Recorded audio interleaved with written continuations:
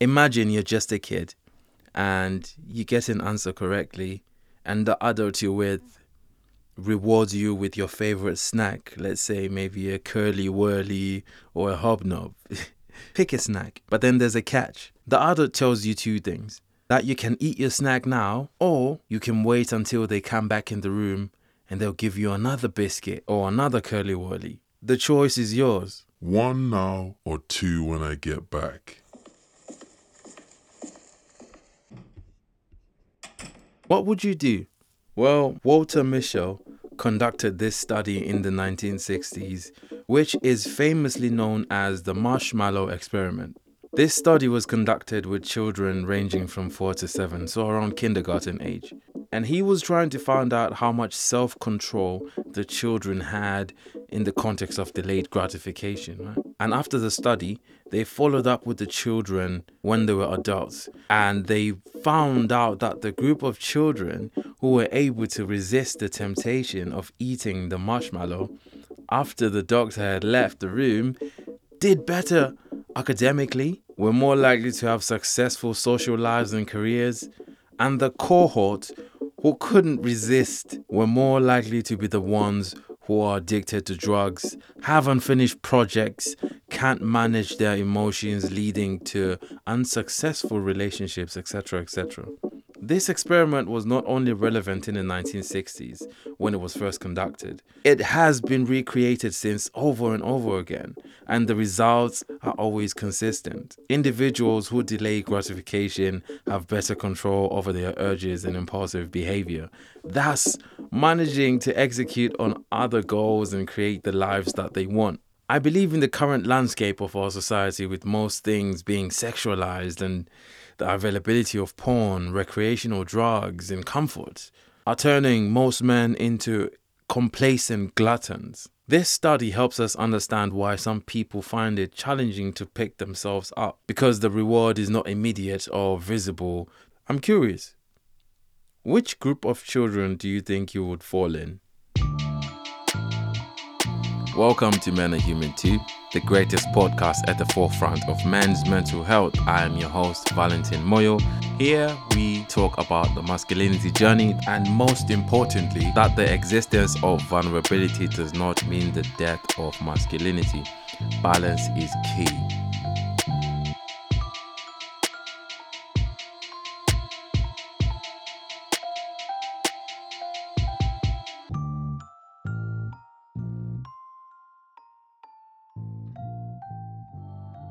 I'm always trying to find ways on how to improve myself and become the highest expression of myself. And that leads me to trying out different things. If you listen to this podcast, you know that I've mentioned so many things that I like to try because I'm treating my life like an experiment, like I said in one of my episodes. In this episode, I'd like to introduce you to something that I've been doing for almost 2 years now, and it has profoundly changed how I feel about myself and how I interact with everybody, especially women. I only recently discovered this ancient name about a month ago, really. I almost considered getting it for my next tattoo because it sounds so enigmatic. There's something about how it sounds that invokes curiosity. Allow me to introduce you to ascesis. Ascesis, also known as asceticism. So ascesis is the practice of determined self-denial, putting yourself in uncomfortable scenarios for the benefit of one's growth, / denying yourself certain pleasures and comforts. For example, Seneca, the Roman philosopher, had an apartment on top of a spa, or bathing establishment as they called it back then. This is the period of his life he enjoyed penning some letters to his mate Lucilius, I think I'm pronouncing that right, where he talks about the walls were thin, so the sounds from outside were seeping in. He could hear someone working out in the next room, or you could hear someone splashing into one of the man-made hot springs, or someone getting a massage, and the sound would depend on whether the hand was cupped or flattened. Or he could hear the vendors shouting out to customers, or pickpockets being arrested. And all these sounds, he says, were there as distractions, but he was finding himself tuning them out. So he did this to gain resilience and improve his concentration. I mean, we can't all be Seneca, so a lesser version of what he was doing would be abstaining from alcohol or going out. In my case, I stopped drinking, but I still went out. to meet my friends at the bars that we used to drink at. And I also stopped myself from dating, but I'll still go out where there will be women there and I'll interact with them, but not for the purposes of dating, but just for interaction's sake. Now, this is relevant because I feel in times where everything is so readily available at the click of a finger, I believe it's incredibly important to expose yourself to those things that are available and then deny yourself access to them, even though they're there, so that you build that resilience and you practice that delayed gratification.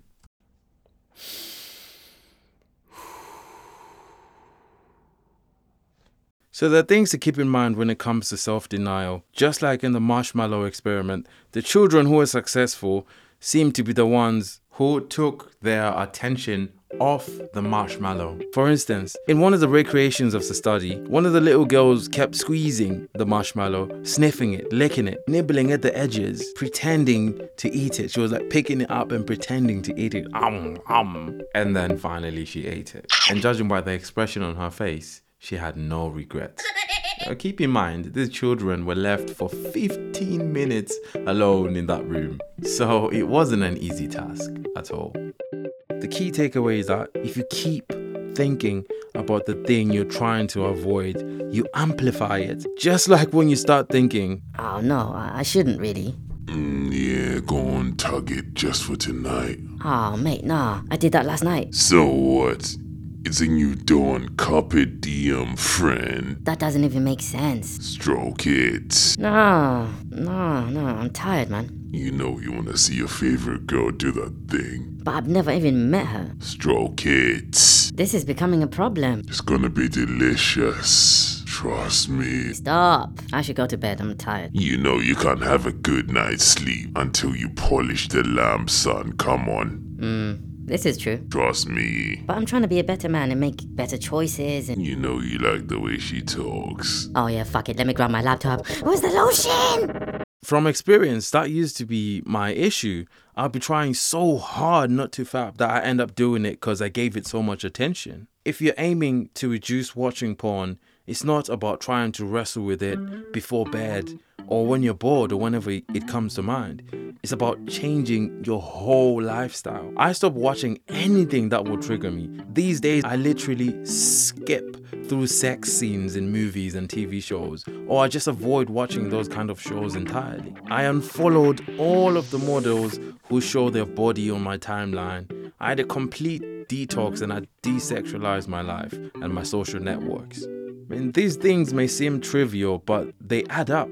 And they're actually helpful steps towards cleaning up your mind. If you have a problem with watching porn or masturbating or having too many sexual thoughts, I implore you to go through your social media networks and also keep an eye on what you watch. You realize that those things are the things that are triggering you to go down the rabbit hole of excessively playing tug of war with yourself.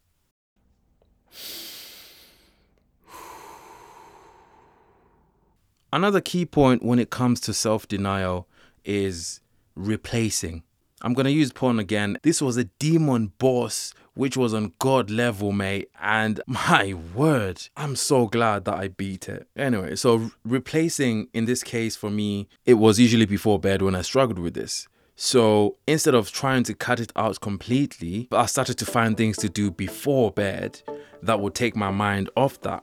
And I started doing Qigong, which I learned from my traditional Chinese medicine teacher. It's a gentle practice that involves body movements. It's quite calming. You should try it. Then later I switched to journaling before bed, which I still do. Maybe not before bed, but I do my best to journal every day. And journaling was helpful because sometimes I'd even journal about how much I wanted to watch porn in that moment or fap in that very moment. Writing down those feelings helped me release the intensity of them. And then I switched again to playing chess before bed, a game or two. And now I'm incorporating yoga after my chess game.